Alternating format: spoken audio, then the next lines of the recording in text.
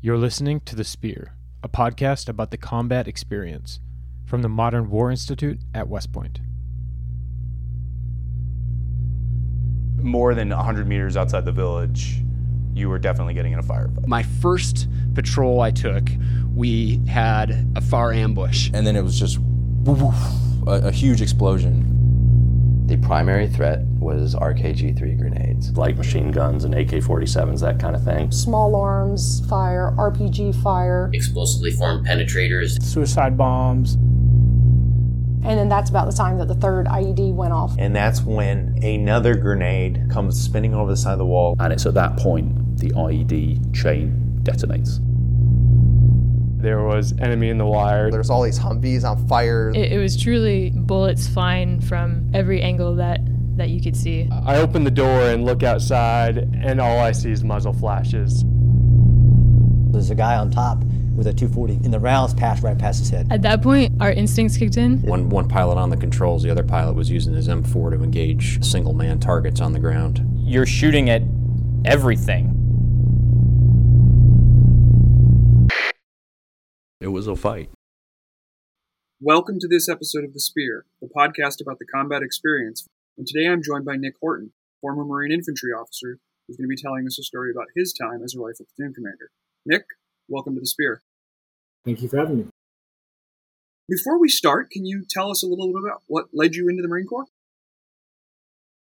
Ego mostly, I think. I went to Fleet Week in San Francisco when I was a young kid and visited an amphibious assault ship and saw the Marines and grew up with a Marine poster on my wall for most of my life. And then in high school, started looking at how I'm going to pay for college and applied for an ROTC scholarship and ended up getting accepted for that. I went to Oregon State University, graduated in 2001 and was commissioned. Went to TBS thereafter and became a Marine. Was the goal always to be an infantry officer? Over the years growing up, there was times I wanted to be a pilot. I think, I grew up in the Top Gun era. As a kid, saw that movie in the theaters, and so it was always an influence of thinking about being a pilot. But I think it was really solidified at Oregon State. Just the peer group I was around there in the ROTC unit. Both some senior midshipmen who were, just very strong leaders and were looking to go Marines, and then some strong MESEPs, some of the sergeants and staff sergeants there. So for the listeners that don't know what a MESEP is, can you explain that briefly? It is a commissioning source program where active duty enlisted Marines can apply for a commissioning program. I think it's the Marine Enlisted Commissioning Education Program is what the acronym stands for. But essentially their job in the Marine Corps, they remain on active duty, and their job for 4 years is to attend one of the universities within the Naval ROTC unit and obtain a college degree and become a commissioned officer in the Marine Corps. So you go to the basic school, you go to infantry officer course, and you check into your first unit, which was 1st Battalion, 5th Marines. And what were your assignments there? Over the course of 3.5 years with 1-5, I started off as a rifle platoon commander, and then I eventually became a CAT platoon commander, which is the Combined Anti-Armor Tank Team. It's the tow and heavy machine gun Humvees, essentially. And then eventually ended up in the 3-shot. Over the course of 3 deployments to Iraq during that time between 2002 and 2005. So the 2002 to 2003 deployment, OIF-1 is what we're going to talk about today, right? Yeah, I think we deployed in early 2003. I joined the unit in June of 2002, and I believe we left in February of 2003 for Kuwait. So I had the opportunity and the blessing to have a full workup cycle with my platoon as a rifle platoon commander training with them before we went. In all of that training workup time, did you know you were going to Iraq, or were you still focused on the amphibious mission? It's funny. We were scheduled to go to the 31st MEU in Okinawa and get on ships out of Okinawa for the entire workup. And we finally received confirmation that we were not going to the 31st MEU while we were on pre-deployment leave over Christmas. However, the entire time we were training for the 31st MEU, we were being told you're not going to go.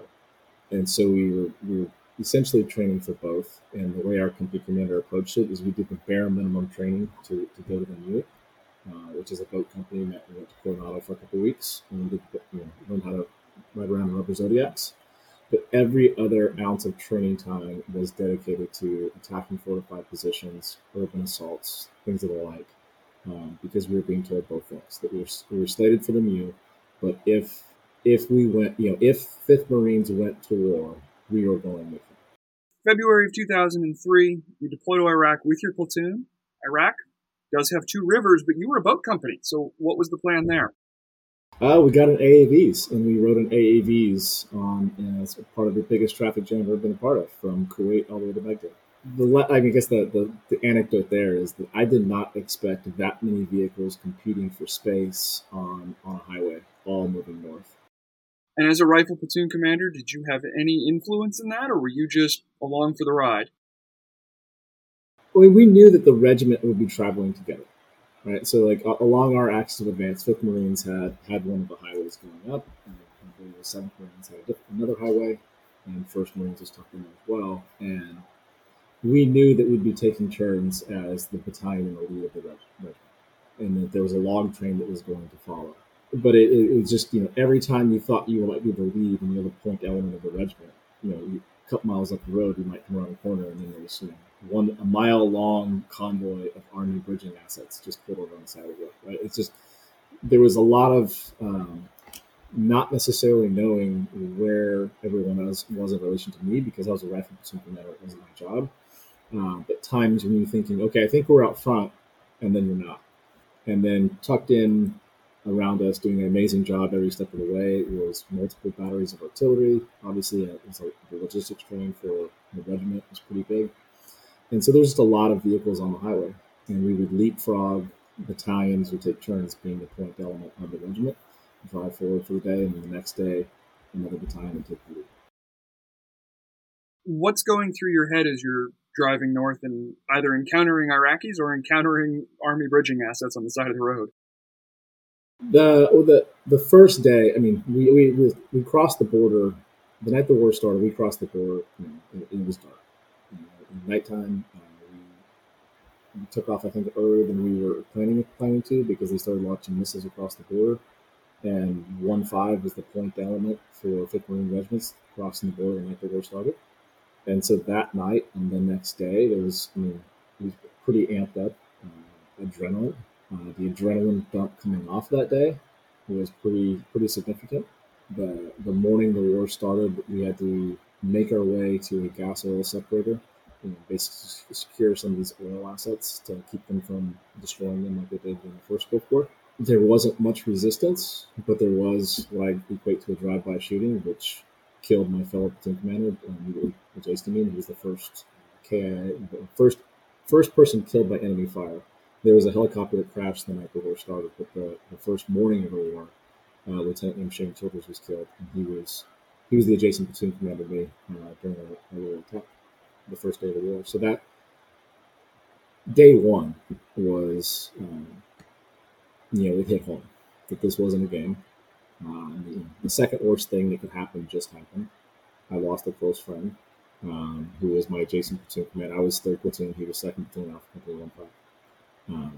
And it was essentially a drive-by shooting. It wasn't a deliberate attack against a fortified position. It was guys in a vehicle spraying and praying as they're trying to get away. And Shane took one bullet to the belly and fortunately didn't make it. And so day one, the war became very, very real for us. After that, there was a lull, for at least from my perspective. Right? Everyone has a different viewpoint, but for much of the remaining trip to Baghdad, I wasn't involved in any direct skirmishes that I can recall. There was some things around us. There were some things that we were to try and deal with. There were some significant firefights by other companies or other battalions. But from my personal perspective, from the first day of the war until April 10th, several weeks later, when we went to Baghdad, there wasn't a lot of actual combat. There was occasional incoming rounds. There was a lot of outgoing artillery, and you heard a lot of skirmishes. But for me personally, there just wasn't much. And so it was a part of being this convoy, just waiting for when's the next contact going to happen. Because on day one, I realized how quickly it can happen. What was that anticipation doing to your nerves? I wouldn't say it was unnerving. It was just you wanted to get in a fight. You wanted to add value to what we were doing. You wanted to, part of it was, they lost a good friend. You wanted to, avenge that to some level or prove that you're worthy and you've done a good job for him, right? And so there were some frustrations there. But at the end of the day, like when you're completely surrounded by a regiment and you all have the same mission and it's just somebody else is getting in these fights, you have to trust that they're doing their job to put the regiment in a better position for the next day when it's our turn to take the lead. They have set the conditions for us to go forward and keep moving. So you've said 3 weeks, roughly 2.5 weeks from crossing the LD till you get to the outskirts of Baghdad. Mm-hmm. About. What happens when you get to the outskirts of Baghdad? So we got to, I think at the time it was called Saddam City, around that area, and on April 9th, 2003, if you recall, was when the statue was pulled down. I think it was 3-4 and some tank units pulled down the statue. But at that time, the northeast corner of Baghdad was still untouched. And so we got word that the following morning, very early in the morning, we were going to push into the northeast corner of Baghdad to this palace complex. And one of the things we were told was, we think Saddam might be hiding out there. But essentially, it was the battalion is going to thrust in with all of its armored vehicles and make a push to this palace, where it will essentially gain a foothold in the northeast corner of Baghdad. And then from there, to the extent we need to push back out and do things in operations we can. But the first goal was to get there and try and see if Saddam was there, which is, looking back on it, I think everybody attacking the Baghdad was being given orders to go chase and look for Saddam. But at the time, you feel really amped up about that mission, the place Saddam might be, and then from there, it gives us it was a large palace complex with very high walls. It gave the battalion, the ability to then push out into the city as a forward operating base, kind of if needed. And so we got word we're going to do that, and so we spent the better part of the evening developing that plan, communicating that plan. And we had some, I'm not sure if they're special forces, if there's some 3-letter agency folks that showed up and said that they're going to come along and actually take down the building for us. But it was one Humvee full of guys, and my platoon was tasked to be the follow in support of those guys. And silly questions like, in the middle of the night as we're getting ready to go into Baghdad, is like, are we going in the building with NVGs or what? And keep in mind, at this time in 2003, all of my Marines have iron sights. We don't have scope weapons. We don't have the A4 with the RCO on it. It's iron sight weapons, and to the extent they have a flashlight, it may be as big as a mag light, just taped to the weapon. So we're having these silly conversations about white light versus NVGs as we follow these special operators into the building, and that never played out because we ended up getting an 8-hour running gunfight through the streets of Baghdad. So April 9th, the statue comes down. On that day, is you're northeast of Baghdad. You get the mission. What's going through your head for planning? How are you interacting with your adjacent platoons, your company commander, your platoon sergeant? How's that all playing out in your head? So we had set up the entire way up. We moved forward north as far as we can, and then we basically set up a limited defense, dig Ranger graves, and set up cycles of fire, and then wait till the next day when we take that down and push up again. So we had set up, limited defense in the area we were at when the word came down. That was our mission. And so the leadership was able to collect at the company commander's AAB and receive whatever frag order he was able to develop at that point in time, based on the information he had. And this is a battalion attack into the city, and so it's not just the company size thing. We are just one piece of the pie. We had a platoon of tanks with us. There was engineers with the battalion. Each company obviously was mounted up on AAVs. We also had the CAT platoon with about 16 Humvees and heavy machine guns and towed missiles, and so there's a lot of moving elements to this. But our company was tasked with being in the lead, and we were going to be the first to make entry into the palace, led by tanks. And then my platoon would be dismounting with the special folks, whoever they were, to go actually clear the main palace building. That was communicated by the company commander. That was the basic plan. Obviously, he had other tasks for my subordinate platoon commanders. I then took that plan, had a brief moment of time to kind of process and figure out how I want to distribute my forces in terms of assault, support, security elements for each of my squads, like who's doing what missions, who's going to flow in first, who's going to do what.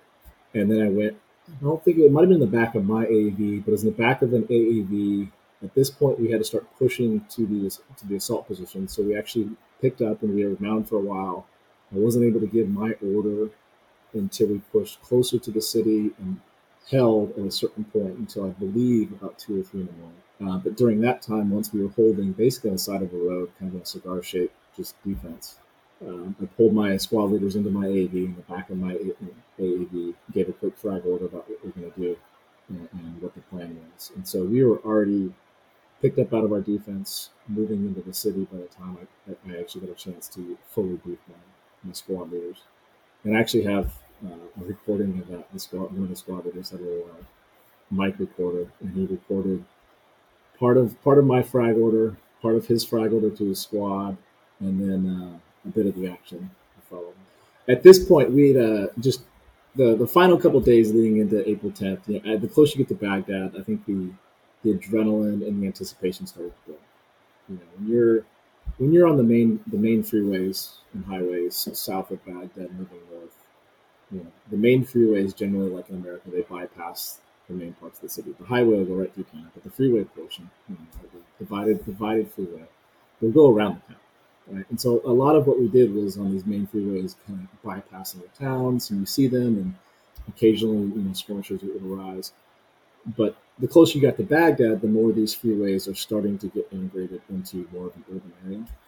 And the more people you're seeing, and the closer we get to Baghdad, and that's the objective, and what's going to happen there. So a lot of anticipation started to build. And I think I'd probably been up for at least 2 days at this point, to perhaps, the better part of 2 or 3 days at this point, just because of the anticipation, and there's a lot more things that were happening as we got closer, even though we weren't necessarily in contact every day. There's a lot more things happening the closer we got to Baghdad, and it just had occupied my time and just hadn't slept in a couple of days. So I think I sounded really happy. Sitting in the assault position, you've briefed your squad leaders. How long are you there before you get the move order? I forget. It was at least an hour or so, maybe 2. Maybe more. I mean, that part of the evening, I can't recall very good in terms of what time it was. I do recall that it was somewhere around, I think, 2 or 3 in the morning that we actually started to make the push. And that the further we got actually into the city, the more we started getting shot at. We were basically waking people up with the gunfire, and people were coming to join the fight. Is kind of what's going on there. But as the sun was coming up, we had been kind of driving around Baghdad and running gunfight for a bit of time.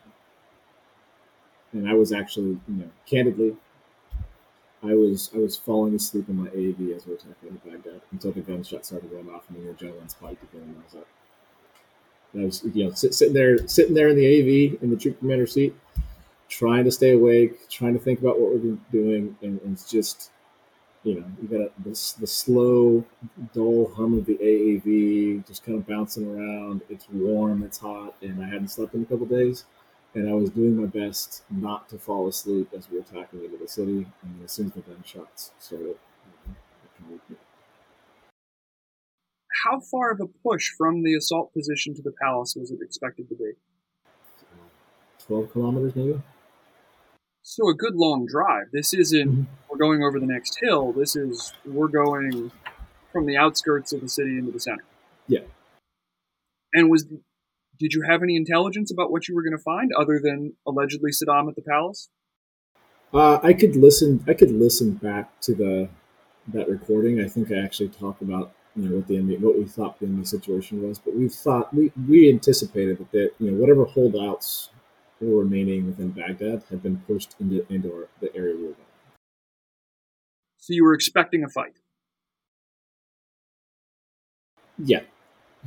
I mean, we were expecting to get shot at some point. Exactly how many people, when, where, whether it was going to be concentrated around the palace, whether it was going to be sprinkled throughout, how and when that would happen, I don't think we had good intel on that. I think we assumed that the closer we got to this palace, the more we would get shot at.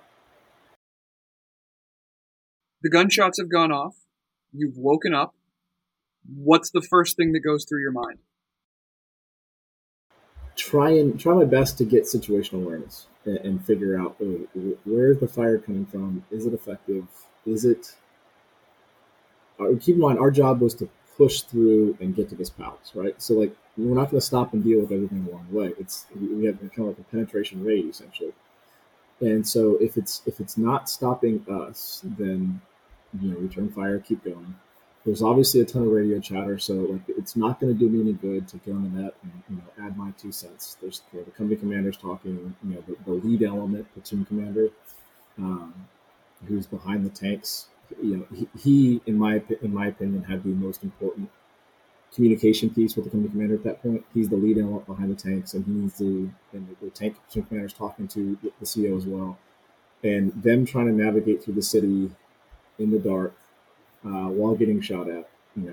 There's no reason for me to go on company attack and clog up in that. I was, I think, third in line in the company. I think it was first platoon, second platoon, and my platoon. It might have been first, me, then second. And so there's nothing for me to really add value on the map. So just try and maintain my situational awareness and also figure out where we're at and try and keep track of where we're at. As I was falling asleep, my goal was to be able to add a printed out 8x10 map book of Iraq, because we had these big map sheets. Then I had to print it out the entire map sheets of Iraq that we were given. We also had a printed out book in the format, but it also had the cities kind of blown up a little bit. And so I had the Baghdad page out, and I'm trying my best to figure out where we are. I didn't have a GPS. I didn't have a fancy Blue Force tracker. As soon as we started getting shot at, the tanks had missed a turn, and so we went further than we were supposed to. We had to get in the clover leaf and kind of come back around on the battalion, and not shoot out the left side because the battalion is now passing, one going south, one going north, so to speak, right? As we're trying to get back on track, and it was just chaos. But I'm trying to my best to keep my bearings in terms of the decision making. I wasn't really interested or involved in I need to get my rifle out, stand up in the TC hatch, and try and return fire. I thought my role was I had a better value add to try and maintain situational awareness where we were, and I failed miserably at doing that. And eventually, one of our AAVs went down for a brief period of time, and we just had to form a little kind of circle around it while the AAV crewmen were repairing it. And the tanks got detached to Bravo Company, I believe it was, and Bravo Company continued to push on to this, to the palace. And so then Alpha Company at that point is no longer the main effort, no longer the lead element of the battalion. We're obviously not going to be the first to hit the building. It's the sun is starting to come up. That whole white light MVG conversation is now nonsense. Everything we had talked about is now out the window. And at this point, we need to get the AV fixed, and then we need to link back up at the top. And eventually, the AV is fixed, and we start pushing again as a company. And the sector of the city we were in, essentially the western limit, and as you come in from the northeast, the western and kind of southern limit of where we were going to go was a river that cuts through Baghdad. And we didn't have any obligation or need to cross that river, and if we did, we were going to be entering somebody else's AO.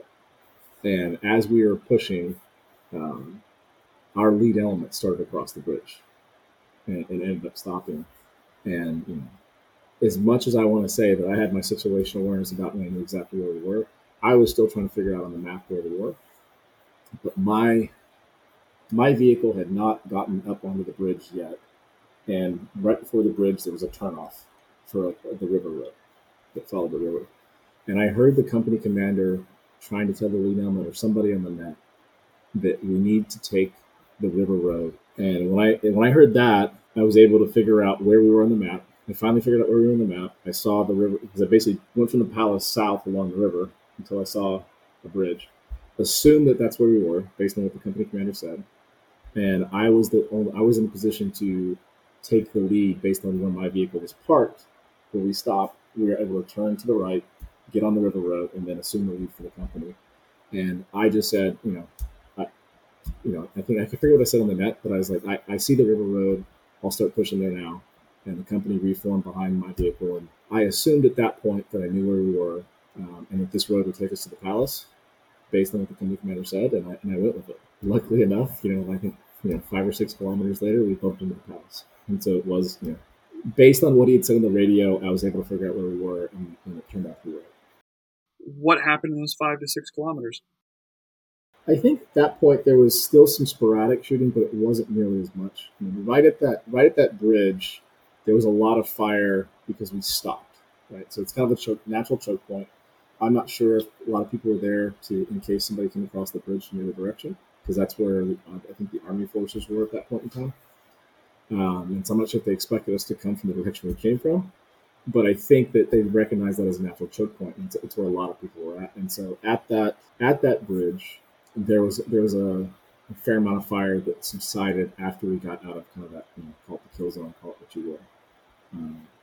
And unfortunately, I didn't figure it out fast enough, and our company gunny, who refused to remain with the log train and was traveling in a canvas-skinned Humvee, was shot and killed that night. As you push towards the palace, are you hearing the rest of the battalion saying they've hit the palace, or? I wasn't on battalion TAC, but I had gotten relay through company TAC that Bravo Company made to the palace, and there was plenty of people shooting at them from outside, and there might have been some people inside. I don't know enough to talk intelligently about exactly how that went down, but I do know that by the time we got there, at least from a perimeter security standpoint and being able to keep people from going in, the battalion had set up security and was evacuating people out of the palace. They were flying in CH-46s and landing on a very, very tiny spit of grass in between buildings.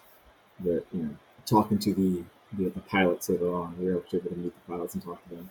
When the first time they came in, they assumed that they were going to lose the foot of their rotor blades on trees and other things that were on the LZ when they came in. But they squeezed them in, they brought some ammo, they picked up casualties, and they did multiple runs and did great things for us. So by the time we got there, that was already going on. So somebody, the battalion had essentially secured the palace, and we get inside the walls, and it's kind of like a deep breath situation. It's like, wow, that was crazy. And then we're immediately tasked to go out and form security around the mosque where Saddam is suspected. So as soon as we get in, head back out of the city.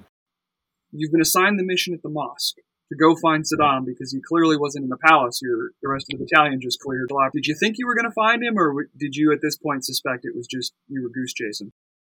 I think you always, again, it's the ego portion, right? It's like you're going to be the guy. Right? I think every Marine, every soldier that was over at this point in time, in the back of their mind, I want to be the guy that catches him. And so, regardless of how hopeless or doubtful it was that he'd actually be there, I think you wanted to believe it to be true, and you were excited to go see. You push out to the mosque. How many vehicles? The company pushes out. We also still had because we still had some engineering elements attached to us, and so along with a company's worth of Marines in AAVs, which I think we had 12 AAVs. We also had an ACE, one of the Engineers Armored Combat Earth Movers, little like armored bulldozer, but the mini one. And so we had. I think it's just a function of not realizing, hey, engineers, you can stay at the palace, or maybe it was we needed them. I don't know if it was a company commander's decision or not, or if it's just a function of they had been part of our convoy, and as soon as we started rolling out, they wanted to come with us. But yeah, we had an ACE with us. We got the tanks back, so we had the tanks go with us, and so it was a sizable force heading up towards this mosque. How far away is the mosque? 5 kilometers. So again, another significant movement in downtown Baghdad. Yeah, at this point, luckily though, the sun has been up. It's daylight. It's much easier to navigate the streets. The buildings that you're driving through, 3 stories, single floor. What are you seeing out of your TC hatch as you drive down? Definitely multi-story residential. Some 5 or 6 stories, some 2 to 3, but definitely mostly multi-story residential. Obviously, some markets here and there, but for the most part, it was residential. Kind of residential Baghdad. And your Marines are scanning the roofs. Are you taking fire from the roofs? Definitely taking fire, whether it's through the multi-story windows, through the roofs, from the ground level, a little bit of everything. Right? And was it small arms, heavy machine guns? Small arms, medium machine guns, and lots of RPGs. So I think I told you, I'm not sure if this is a break. During the day, throughout the day, my vehicle got hit by at least 3 RPGs, and I think the Marines said they saw at least another 4 to 5 go to the top and miss. Those RPG shots, were they coming from close by? Were they long range? Not long range. I think generally close.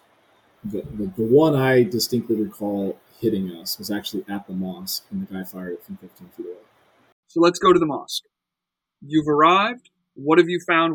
What's the scenario playing out in front of you? So at this point, we're not sure what to do. So along the way, I lost an AAV that I had to leave behind to guard because one of the tanks got hit by an RPG and the turret wouldn't move. And so I got tasked with leaving security. So I left one squad with the tank. So I'm down to 2 squads, and the rest of the company, minus this tank with my squad, is now parked outside the mosque. Not on all sides of it, but on the 2 sides of it, 2.5 sides of it that they kind of face back into the city. The other part of it was they had a cemetery on one side and kind of close to the river, not on the river, but close to it. And so we were parked on the main streets around it on the 2 predominant sides that face back into the city. And it's kind of like, what do we do now? We're not supposed to go into the mosque. Do we just hold this? And we're trying to figure that out. And in that time period, and I can't even estimate how long it was. At this part, just kind of I lose a little bit of my time space. We're getting shot at from across the street. Pretty significant fire from a multi-story building that our Ford air controller calls in an A-10 gun run on the building. And our reporter takes some amazing pictures of this thing getting hit. And so that building quieted down after gun runs. I think that building was probably 200 meters away. So it's kind of pretty tight fit in an urban environment, doing gun runs, doing great things for us. Kind of calmed it down a little bit outside, and somewhere in the mix, I was parked along the wall of the mosque, and there was a door right next to my TC hatch, or just even with my TC hatch, that was closed when we pulled up. And at some point, that door opened up. I didn't see when it opened up, but the Marines in the back did, and they started yelling at my name. And I saw a Marine try and throw a grenade in. This room, the door had a door to the outside and a door to the courtyard. They were even with each other. His grenade basically went through both doors. And I saw a guy duck back in. And so I threw a grenade from my TC hatch to hopefully try and get him. And it was a good throw. And he stepped into the doorway as my grenade went off and shot an RPG at my vehicle. And was putting arm around it, punched a hole right through the armor. And luckily, that blast of liquid molten metal from the RPG didn't actually hit anybody directly, just some shrapnel. But the halon system goes off in the back of my AAV. I saw him shoot it from 15 feet away. I knew he got hit, and I turned to look over my shoulder and saw nothing but brown smoke coming out of the top of the AAV. Had no idea how bad it was, and it turns out the halon system had gone off in the AAV to put out fires, but that also sucks all the oxygen out of the air. And so the Marines in the back are basically scrambling to get out the top to breathe. And as the dust settles, we come to find out that my radio operator and the AAV crewman who hands ammo up to the crew chief had taken some minor shrapnel, comparatively speaking, but that everyone else was okay. I radioed in to my boss that we just took an RPG from the mosque, and kind of waiting to see what we do next. And he then tasked me to gain a foothold and clear the mosque. How did you do that? This is one of those things where it's you get to take credit for what the Marines do. I guess is he had told me to go around the backside to gain a foothold, and so I just followed his instructions. And I told my platoon sergeant, who was in my lead AAV, and I had assigned my platoon sergeant to be with my main effort. So I knew second squad was going to be initially out of the gates. We had planned this ahead. Instead of putting my platoon sergeant with casualties, he was an amazing Marine and a great warrior. And I put him with my main effort to weight the main effort and to alleviate that squad leader's decision-making responsibilities a little bit, and to ensure that squad leader would push the fight. And so my platoon sergeant was always in the lead vehicle. I was always in the middle vehicle. And I got on the net and I said, I think it was Apache 3 Alpha. This is Apache 3. Go around the backside of the mosque and gain a foothold. And that's all I said on the radio. And we went on the backside of the mosque, and I had to run to keep up for the rest of the day. They had, by the time I dismounted my vehicle, second squad had dismounted, found a whole door in the outer wall on that backside of the mosque. There was an enemy medium machine gun shooting at them through the door. They suppressed the machine gun, took a small shot with a novel explosive round, killed the machine gunner, entered the compound, and immediately pushed right away from the main building, because the closest building within the compound was to the right and was essentially like a 2-story dormitory type building, or maybe more like squad bay. You get in there and like just big open rooms, kind of more like 2-story squad bay. But by the time I got in there, they'd done already all of that. And all I had to say on the radio was, go around the backside of the mosque and get a foothold to my platoon sergeant. So you guys sounded like you were a well-oiled machine at that point. I wouldn't say we were well-oiled.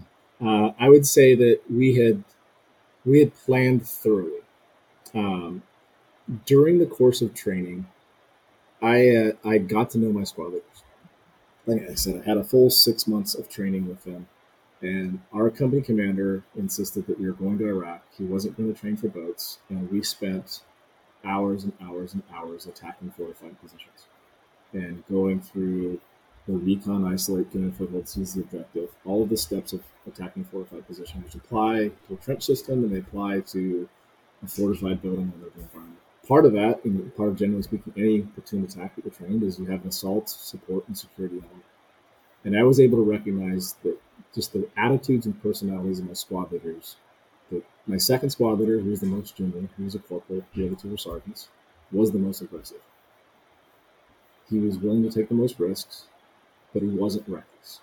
And so, somewhere during the course of training, he became my assault element. And then, my other two squad leaders, support and security, based on their personalities as well. And so, at least for the initial, when the ramps drop and we go into something, they knew what their initial task was going to be.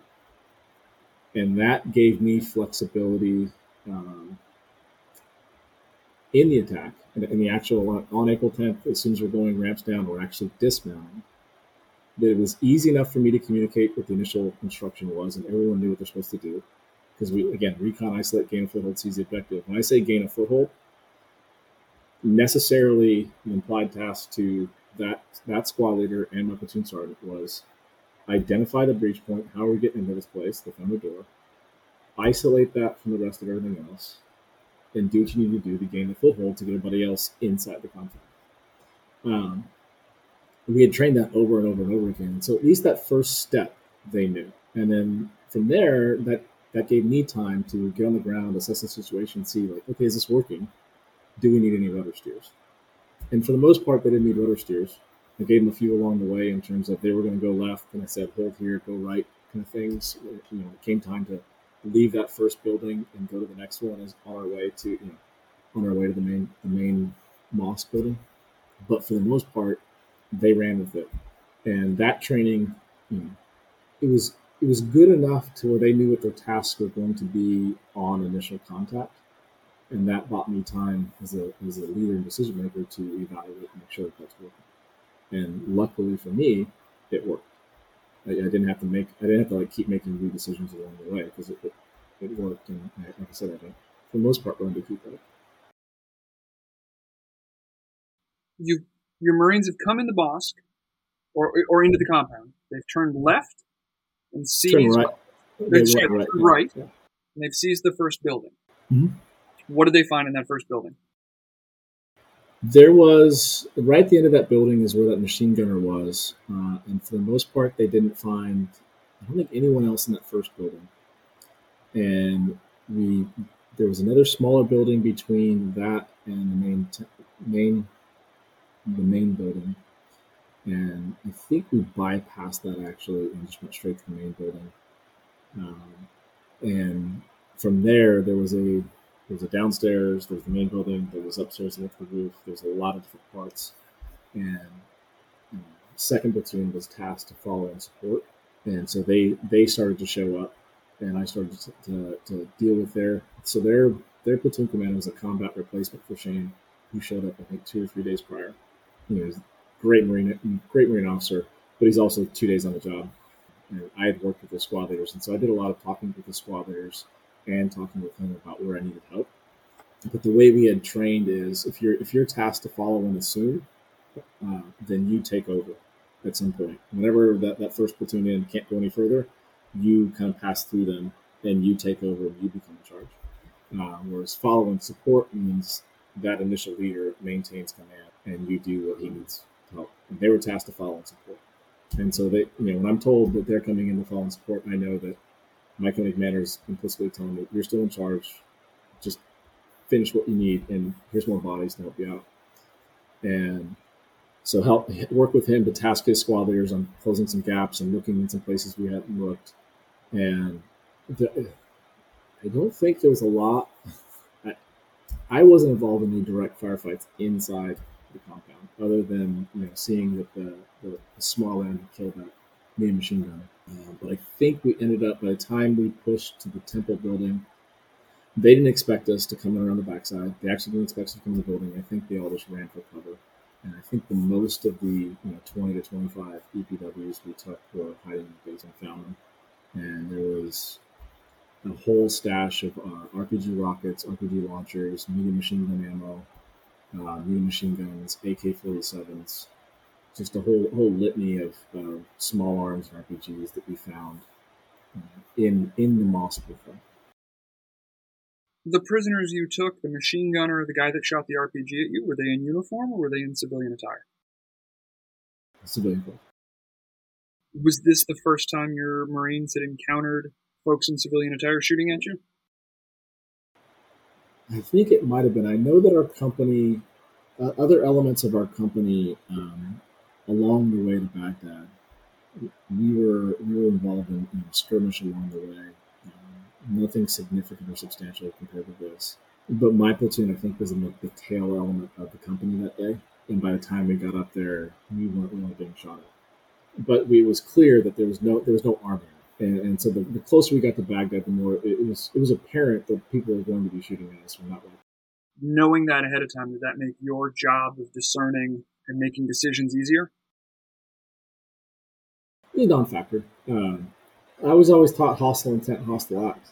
And if you're in an 8-hour running gunfight through the streets of Baghdad and gunfire's been going on for a while, and there's a person running around with an AK-47, that's a hostile intent, hostile act at that point.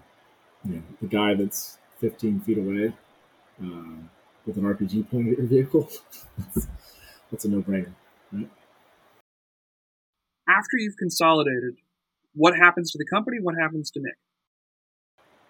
So we loaded up all the prisoners in the bucket of the ACE, the Armored Combat Earth Mover. So it actually turned out to be useful that we brought it. I mean, we had piled Marines. AAVs had been damaged, and piling Marines into to AVs to link the other ones back home, and finally get back to the palace.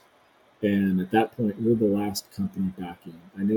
I think Bravo Company might have stayed at the palace and done some limited things around the palace. Charlie Company, you've spoken with Carl, they pushed out to another part of Baghdad, kind of doing the same thing, go look for Saddam. And I think we were the last ones back. And so we were told just to get some rest. And later that evening, we got put on the line. We took our rotation through the battalion defense. Given the way the palace was set up, one company at a time who was able to handle the defense with a very tall, thick concrete walls with limited access points to get in. And so it didn't take the entire battalion in the defense to defend that thing. And so they were doing company rotations through the defensive perimeter. And we picked up ours right as the sun was going down. So, but like that day, we get back, it was this pretty significant adrenaline dump after kind of 8-hour running gunfight through the streets of Baghdad, and then get back. And like I said, along the way, our company gunnery sergeant, who was one of the most amazing Marines I've ever met, former Army Ranger with a combat jump in the Grenada, the guy was invincible, right? And so to lose him was a significant emotional blow to the company. And so there's a lot of, just trying to process that, and then also quickly push the reset button in terms of prep the vehicles in case we need to go back out, get them cleaned out, restock for ammo, weapons to yourself, that whole thing, and then get some rest because we're not sure what our next task is going to be. As you look back, what stands out on that day the most? Yeah, just training in the basics can prepare you for most anything. I was told that, I was like the Iceman on the radio after the fact. I was talking on the radio like we're talking. I didn't feel that way. I felt, at times I felt overwhelmed. At times I was scared shitless. At times I was hyper focused on a task that made the rest of the world disappear around me. Like the commander during training had said, like, before you guys ever talk on the radio, take a deep breath. And that day, like that lesson, came back into my mind. I was like, before I talk on the radio that day, I just always took a deep breath. And everyone else said I sounded very calm. I didn't feel that way. I didn't think I was acting that way. But that's what I was told. The ease of saying, go on the backside of the mosque and gain a full hold, and how easy that made my job. But that was predicated on hours and hours and hours of training the basics that allowed us to be able to do that at that. And so if you train for the basics, it will buy you time when you need it to be able to make decisions and modify the plan and make adjustments on the fly. But you can always rely on it. Do any of your Marines stand out from that day? Yeah, my platoon sergeant, like I said, because I had to run to keep up in large part because he was with my main effort, and he was driving them. He was kicking in doors and driving them. The assault section leaders, or the assault team, I should say. I'm sorry, they're the ones that basically put themselves in the doorway, funnel of fire, and launched a small explosive round with a mini machine gun. And then each of my squad leaders, for not only knowing their role, but communicating with each other within the scope of their assigned role, without me having to micromanage. I mean, and as a platoon commander, oftentimes that's the visibility you're going to have, is you're going to have the people you interact with. And so, like, by saying squad leaders and an assault team and a platoon sergeant, I don't mean to dismiss anything else this platoon did. They did amazing things. They were fantastic. They did everything I asked them for, and then some. Most of my interaction that day, though, was taking decisions that I wanted to make and communicating with those people. And more often than not, a decision that I thought we should make, they were already 5 steps ahead of me. They were already leaning into the same course of action and making the same decisions. And it was just me affirming, yes, go here. Nick, I want to thank you for taking the time to talk to us on the Spear today. Your story about the effectiveness of combat leadership and building a strong team, I think will resonate with our listeners. Oh, it was my pleasure.